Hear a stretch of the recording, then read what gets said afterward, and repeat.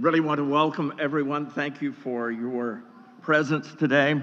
Just as already was mentioned by Kyle, we've had a couple of just really wonderful weeks in our retreat, and then just last week, I so want to thank Carl Garrison for leading us in the worship, and all of those who gave testimonies last week. It was wonderful, just so enlivening, and it was interesting because one of the texts that Carl used for his sermon last week, which was Luke chapter 5, verses 12 and 13, is also the beginning of our text for the Sunday. But he paired it with Habakkuk 3:17 and brought out so many things out of all of that. It was a genuinely wonderful time, and I just thank everyone who took part in all of that. I hope that you have one of the sets of notes for today's message that has my translation on the front side of it, and then the notes that I'm going to be following on the back. As we're journeying with Luke through the story of Jesus, and then of course it goes on into the book of Acts and the story of the early church. We're in the early days of Jesus' ministry in Galilee. And if you just think back just a little bit to the fourth chapter, we're in the fifth chapter right now. You remember Jesus going to Nazareth, for example, and there in Nazareth, speaking there and getting this positive response. But it suddenly turns bad, if you remember, when he starts talking about a Gentile widow that Elijah interacted with, and a Gentile leper named Naaman that Elisha interacted with. And you start seeing some of those very pointed themes of what Jesus is teaching. He talks about these people that are outside our community. And it ended up, as you remember, quite badly, because the people took him out and wanted to throw him off the ridge that Nazareth is on. He went down to Capernaum, and we talked about where he was there, and Luke describes how there was an unclean, usually translated demon. I translated it a being of power because it's not a really good word for what's there. But an unclean being of power that he casts out. And then a couple of weeks ago, we talked about how he called Simon in the beginning of chapter 5. And Simon is the first of those who are called as Jesus' disciples. But he's a disciple who's a fisherman with no training to be a disciple to a rabbi or whatever one would call Jesus. And he declares himself to be a sinful man. And he, as it were, tries to cast Jesus out. Depart from me, he says, because I'm a sinful man. Was Jesus put off by it? Of course, as you know the story, no, not at all. But that story, along with a few references earlier, does emphasize a theme that's going to be going on all the way through Luke and on into the book of Acts, and that is, how does one deal with human sin?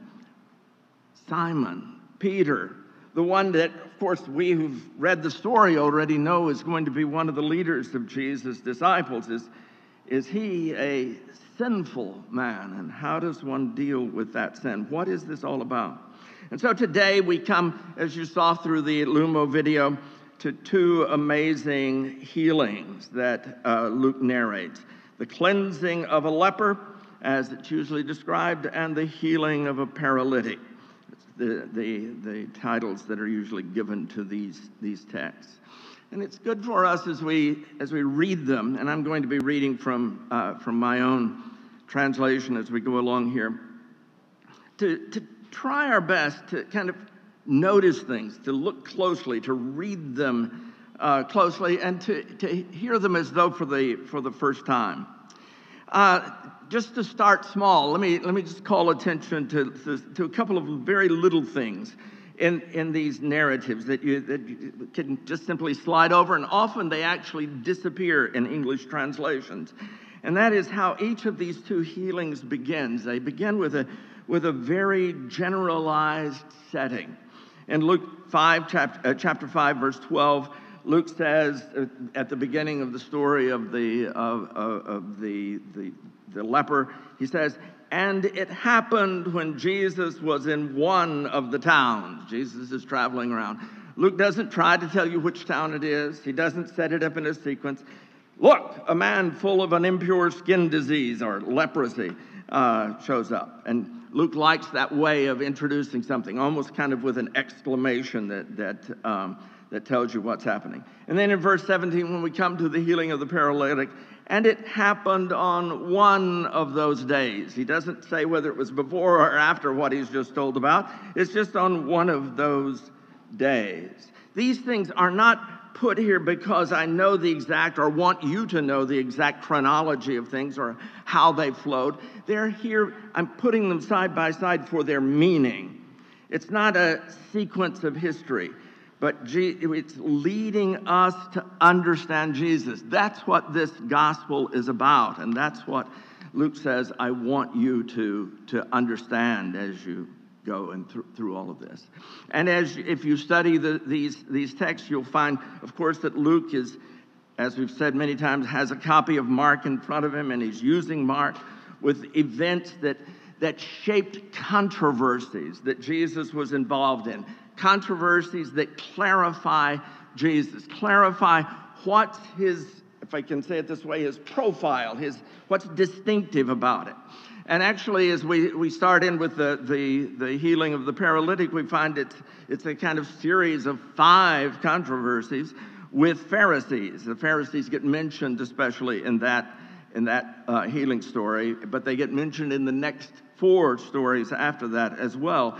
And it leads up to the hardening of opposition to Jesus. But it's not just controversies that are there. Luke wants to show how Jesus sees varied human problems. We know that we're all complicated people, and we have different parts of us that are interacting all the time. He wants us to see how varied human problems go together, how they fit together. Jesus, well, he casts out a demon, but when he speaks to the fever of Simon's mother-in-law, and heals that disease, he does it in the same way that he casts out a demon. When he talks about Gentiles, they are the outsiders. It's like the leper that comes in to our story today. So also the demon who's unclean, or the paralyzed man who's with a focus on sin in his case that is the same as the focus on, not the same, but similar to the focus on sin in the relationship to Simon being called. All of them together, whether it's demons or Gentiles or lepers or paralyzed or sinful, all of them show human brokenness that Jesus is dealing with. That's what the gospel as a whole is about, along with the book of Acts. How God in Jesus brings all humanity together in a process of healing and of renewal that only God can initiate and only God can carry through. And so let's look first at the first of the stories that's in our text for today, the story of the leper, as he's usually called, the cleansing of the leper, chapter 5, verses 12 through 14. And remember, as we meet this person, remember that Jesus talked about Naaman, the leper from Syria, that Elisha healed. And then later on in the gospel, in Luke 17, verses 11 through 19, we're going to meet another situation in which Jesus interacts with 10 lepers. One of them is a Samaritan. Naaman, who's an outsider, a Gentile. Here also another who's a Samaritan. There's this, well, just think about it. He doesn't explain it to us. He just wants us to see it and to think about it. So Luke 5, verses 12 through 14. Beautiful story, very briefly told. It's just 3 verses here as we deal with it. And it happened when Jesus was in one of those towns Look, a man full of an impure skin disease. That's how I'm translating lepra, the Greek word lepra. But when the man saw Jesus, he fell with his face to the ground and he begged, Lord, if you're willing, you're able to cleanse me. Notice that he doesn't ask Jesus to touch him. That would be too much. But Jesus knows what's at stake. And so Luke describes how when Jesus had stretched out his hand, he touched him, saying, I'm willing, be clean. And right then, the skin disease left him. And Jesus himself told him not to talk to anyone, but go, show yourself to the priest, and make an offering about your cleansing, just as Moses commanded, referring to Leviticus 13 and 14, as a testimony that people recognize. Now, I don't know about you, certainly in my case, though, when I hear the word leprosy, I think of a horrific disease. Names come to mind. Mother Teresa ministering to the lepers in Kolkata, or Calcutta as it used to be called.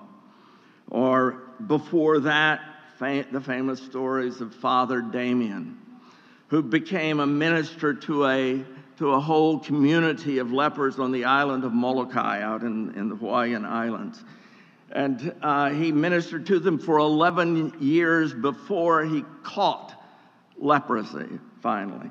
And he died of it about 5 or 6 years later. And I remember being so impressed reading with Philip Yancey and reading about Dr. Paul Brand, and then reading part of Dr. Brand's book about the gift of pain. He talking about ministering to lepers, and the fact that leprosy, what we know of as leprosy in our day, Hansen's disease, causes the destruction of the nerves in the body so that one cannot feel when one's suffering damage. And that's what gives him the title of his book, The Gift of Pain. To be able to feel pain is so important to keep from your whole body falling apart, and so on. And so that's what comes to mind when I think of leprosy. But here we're dealing really with something else. This is the leprosy law of Leviticus 13 and 14. And it's not originally the Greek word lepra, from which we, through a long process, have gotten our word in English, leprosy. But it is the Hebrew word sara'at. And you have to read Leviticus 13 and 14 to get a sense of what sara'at. But it's important because here, as Jesus heals this man, he tells him to go and make an offering just as Moses commanded. Now, if you want an adventure in interpretation and reading and cultural distance, I urge you to go and read Leviticus 13 and 14. It's a set of instructions in the midst of a whole series of sets of instructions about impurity, ritual impurity. All kinds of bodily emissions that cause ritual impurity, touching a dead body, menstrual bleeding, and so forth. But there's a problem when you get and start reading in Leviticus 13 and 14. Almost all modern studies of these chapters say that they are not talking about the disease that we call leprosy. They're not talking about this horrific disease that Mother Teresa and Father Damien and Dr. Brand were dealing with. This is something else. And you just read through it and see what you think, how you make your own judgment about it. It's some form, it's not dealt with as a disease analysis, it's dealt with, though, as some form of scaliness on the skin or something like that, flaking. Usually when you read these things very much, you find out that We're given analogies of eczema and psoriasis and dermatitis and some other kinds of things. And as you go through, you find that it's described also as something that can come about after a burn, for example, which you don't get leprosy from a burn, or from if you have a boil and it doesn't heal just right. And most remarkably, as you're going along, you find out that leprosy, tzara'at, is also found in clothes. And it's the same sort of impurity. And it's found in the walls of houses and in stones and so forth. So there's so much there that lets us know that we're not talking about the same sort of thing that comes to my mind anyway when I hear the word leprosy. What rather is the case here is that this is a problem, a real problem, but it is a visible sign of ritual uncleanness, of ritual impurity, like touching the dead, like bodily emissions and so forth that are part of the whole context. But whereas those sorts of things, touching the dead and so forth, that's for a moment and it's quickly over. But these marks stay. So when in our translations, these purity regulations are called leprosy, we modern readers can easily be thrown off about what this is. This was not really about a really scary disease. This was about purity. This is about uncleanness. But because it's a kind of impurity and uncleanness that doesn't necessarily go away, it certainly can go away, unlike most forms of leprosy, it had devastating effects on a person's life. I included there at the bottom of the front side of your sheet, if you have the notes, the passage in one, just a little bit, tiny bit of Leviticus, perhaps the clearest part of Leviticus 13 and 14. 13, 45, and 46 that talks about the effects of this disease. Those who have, and tzara'at, it's translated into Greek, in the Greek translation as lepra, and that's how the connection is made. People who have an impure skin disease must wear clothes that are torn. And this is not some tear on the inner lining. This is torn up clothes that they have to wear that's visible from a distance. And their hair must be disheveled. They must cover their upper lip and cry out, "Unclean, unclean." They stay unclean as long as they have the disease. They must live alone, dwelling outside the people's settlement. These are people who are not really sick. They're not even contagious, really, but they are unclean. They are excluded from human contact, cut off from their families and communities, and especially from the religious community. This is almost the archetypal purity boundary in a person. And it is what Jesus wants to deal with and does so straightforwardly here. Here in this man that comes to Jesus is an embodiment of uncleanness. Remember that unclean being of power, that demon that Jesus had cast out in the synagogue in Capernaum. This man knows that Jesus is in the city. And even though he, of course, knows that he is not supposed to go into the city, that he's supposed to stay outside the city, he comes right in. He comes right up to Jesus. He knows that he has no rights, as society defined those rights. He is the other. He is the outsider. And yet he falls on his face and he pleads. This is what Jesus often in the gospel, in fact later in our text in a similar situation, calls faith. Crossing a restricted boundary, breaking a barrier in order to get to Jesus. It's not that he has a great understanding of Jesus, but he knows that Jesus, this is somehow the very presence of God. and he wants Jesus to have an impact on his life, whatever that may be. Jesus says that these purity boundaries that divide and alienate people are now over. And the way that he does it is by intentionally breaking the law. This man is impure. The way that impurity works always is that if you touch somebody that's impure like that, you're impure.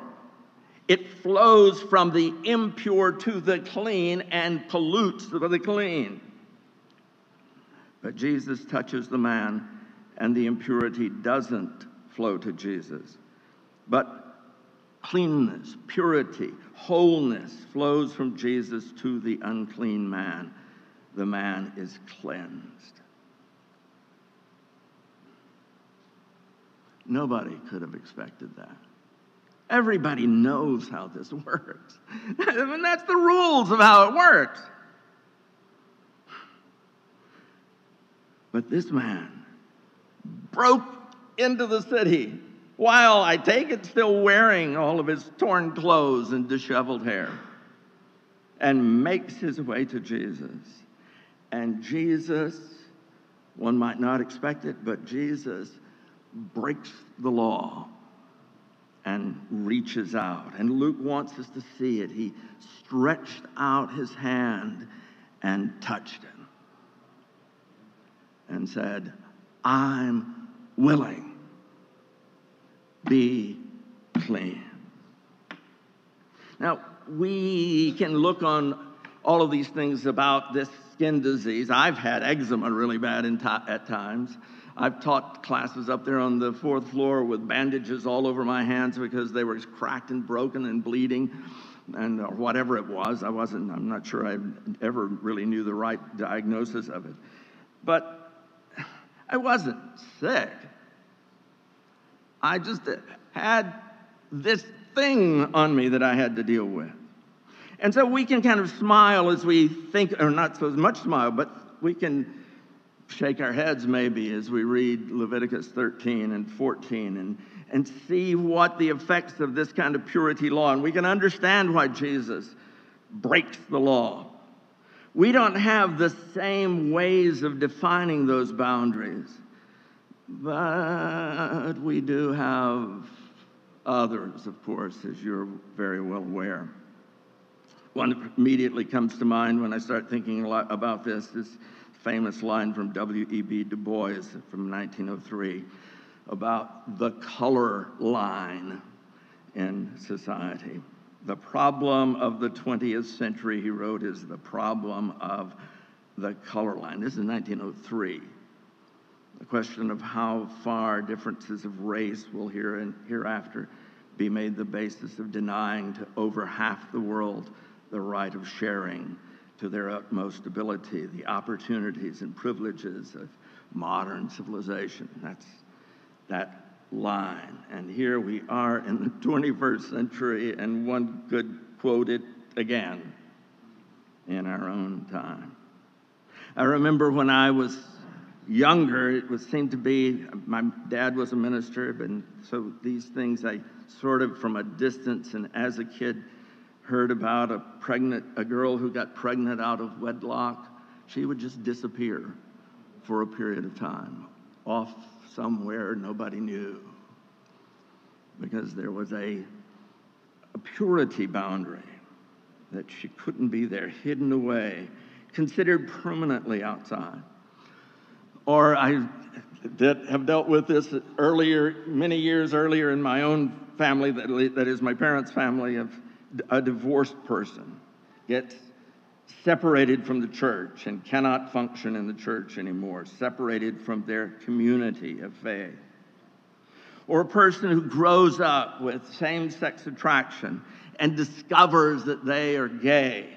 They often have been treated with this very same thing, and all the variations of that in the LGBTQ community. Or a person who's homeless or struggles with issues of personality that make them different from others. Sometimes a person who just disagrees with us about church organization or worship practice. When Jesus healed this man, what you have to imagine as you're following the story is not the cheering that we sort of hear at the end of the next story, but dead silence. Nobody cheered when Jesus touches this leper. Are we now going to be unclean if we touch Jesus? You don't get to break these boundaries, but Jesus does.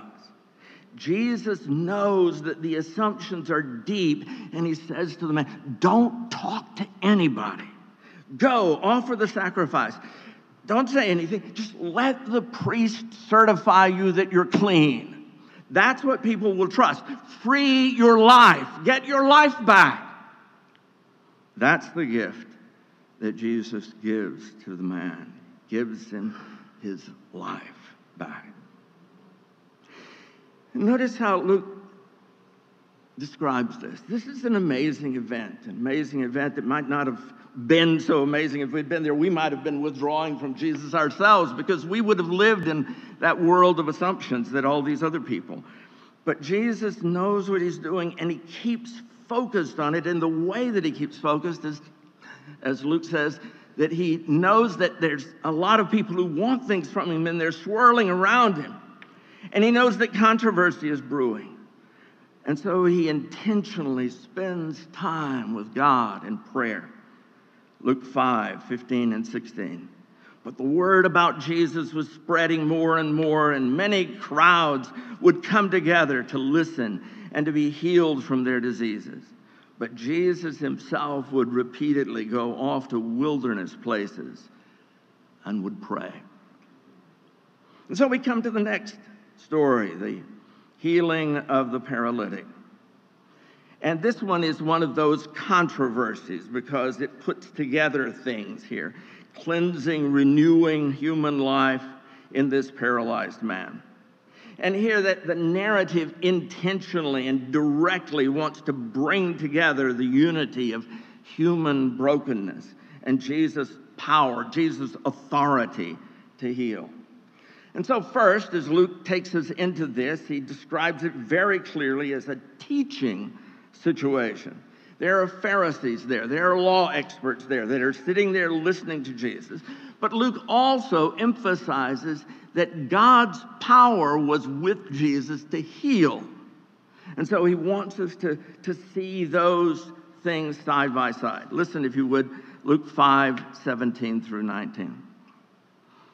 And it happened on one of those days. Jesus was teaching while there were Pharisees and teachers of the law sitting there. They'd arrived from every village of Galilee and the Jewish regions, even Jerusalem. And the Lord's power was focused on him healing disease. And look, same way that he introduces the story of the so-called leper. And look, men carrying on a bed a person who'd been disabled. And they started looking for a way to carry him in and lay him where Jesus would see him. And when they couldn't find any sort of way to bring him in because of the crowd, they went up on the roof.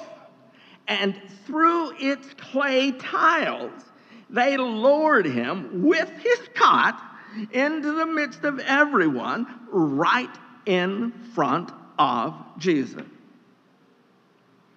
Now, you know me. I mean, I get bothered by the way that things get translated. This word paralyzed, the thing that comes again to my mind, and this is just me, is somebody sort of like the picture in Lumo, who cannot function at all here. But the word is commonly used, and it means weakened, disabled. Clearly from the story, the man can't walk. So he has to be carried if he's going to be transported. But that does not mean that he's totally paralyzed, that he can't move at all, that he can't talk. He's disabled from full function in life, but it does not necessarily mean that he's inert there. He may have been quite vocal and engaged. He may have recruited the people that are carrying him, and he may be guiding his helpers, insisting we've got to get through to Jesus, even though his own legs won't work. Also, it's interesting that Luke calls his helpers men, using the regular Greek word for the male of the species, aner. But he calls the one who's on the cot anthropos, which means a human being, a person. That's the word that I use to translate it. It's a distinctly generic word, as if Luke wants us to think of this one in as broad and inclusive a way as we can imagine. And later on, as we'll see, when Jesus addresses him, Jesus also calls him anthropos. Now that's hard to translate because we don't use human as a way of addressing people unless it's in a sci-fi movie or something like that. So I've, like a lot of other translators, have opted on the sheet that you have there for friend, just for the sake of the English. But what Jesus says is human. This person, in a way, combines the physical and spiritual challenge of all of us human beings. This human is suffering from a real brokenness of body. He can't walk so as to work or care for himself and his family. That's the part you can see. It's like the leper, where you can see the discolorations of his skin. But he's also a human like Peter, a sinful person. There's also that deeper human brokenness and sin. But there's also something wild and special here too, something that Jesus especially notices. Like the leper who barges into the city that he's not supposed to enter in order to get to Jesus, this man and his helpers will stop at nothing to get to Jesus. They can't break through the crowd. It's hard to carry a man on a cot through a crowd, absolutely jammed crowd. So he insists, or they insist, they climb up to the top of the house and they start digging through the roof. Now, just put yourself there and let that play out over a period of time. Jesus is talking to Pharisees and doctors of the law, and it's perhaps a very serious discussion, maybe even a lecture, we might say, as he might interact with them and so forth. And suddenly the ceiling above Jesus starts to fall apart, and they dig through a hole big enough for a man on a cot to be let down through. Now that's really going to leak when it rains, I tell you. This is going to be a problem. I don't know why Jesus doesn't stop right at the beginning of all the noise and commotion right above him and say, would somebody please go up to the roof and stop whoever's making that racket up there so that I can talk? I'm lecturing here. But he doesn't. They take the tiles off, they make the big hole, they let the man down. They refused to be blocked by all the places claimed by people who came early to listen to Jesus. They push right in. It's important to them. Listen to the story. I'm going to start with verse 19 and read to verse 25. And when they couldn't find any sort of way to bring him in because of the crowd, they went up on the roof, and through its clay tiles, they lowered him with his cot into the midst of everyone right in front of Jesus. And when Jesus saw how faithful they were, or the faith that they had, he said, anthropos, human, friend, your sins have been forgiven. They have been let go. They have been released for you. Now the scribes and the Pharisees began to raise questions, saying, who is this that's speaking such blasphemies? Who is it that's able to forgive sins except God alone? When Jesus recognized their questions, in response he said to them, what are you getting at by raising these questions in your hearts? Which is easier, to say, your sins are forgiven you, or to say, rise and walk?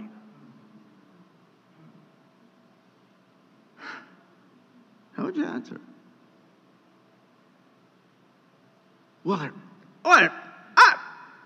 They're totally different things. No, they're not.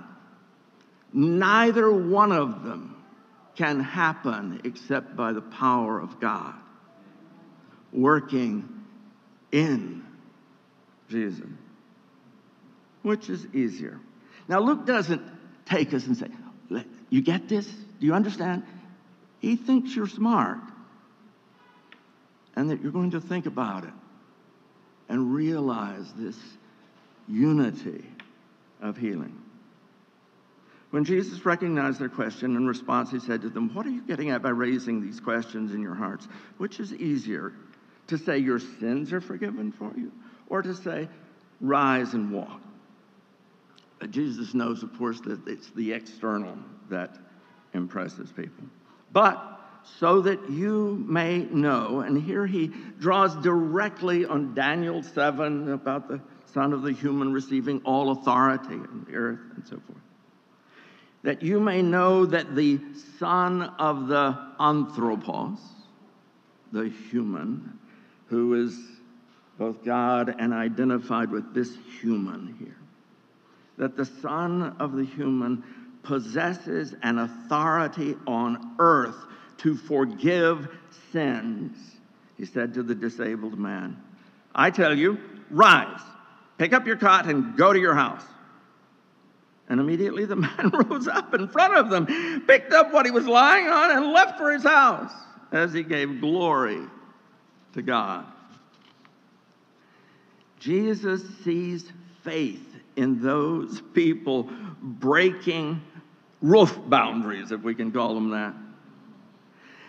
And when he sees that faith as they're breaking that boundary of the roof to get to Jesus, Jesus breaks right back, like he reached out and touched the man with leprosy. Through the physical disability that the man is experiencing. That's really important, and he's going to heal it. To the human brokenness of sin, and he goes there first, like with Peter. But it turns out that it's also the teachers sitting there and watching and listening to Jesus teaching who are really disabled.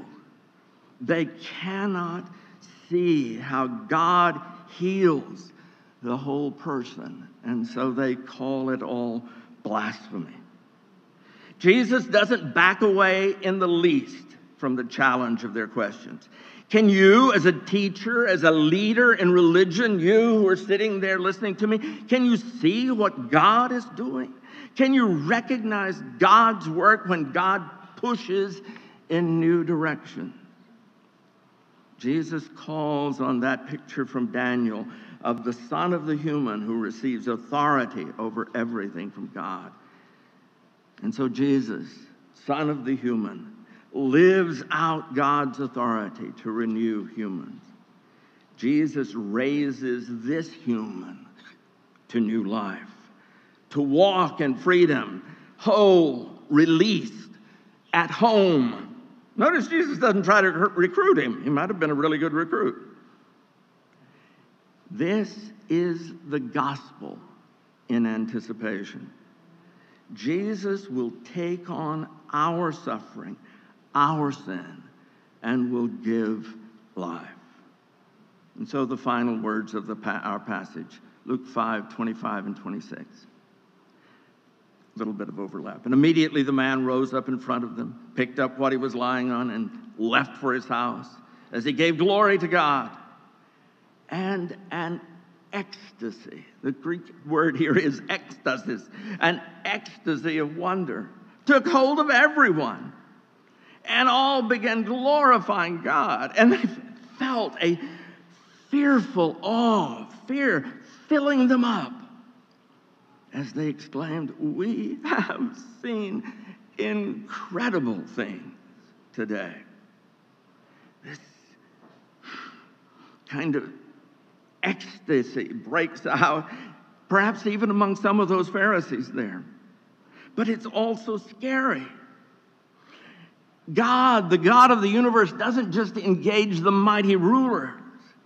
He engages ordinary, broken, bold humans like us. Incredible things happen. Let's bow in prayer. Heavenly Father, we pray that we may learn to hear Jesus, to see him, to see what he does, to see what it's about, to see the astonishing nature of the gift that he brings to us. And that we may learn bold faith that will not allow anything to stand between us and Jesus. Help us, Heavenly Father, that we may think, that we may meditate, that we may change, that we may be willing to be rebuilt, to get our lives back as we come to Jesus. In his name we pray. Amen.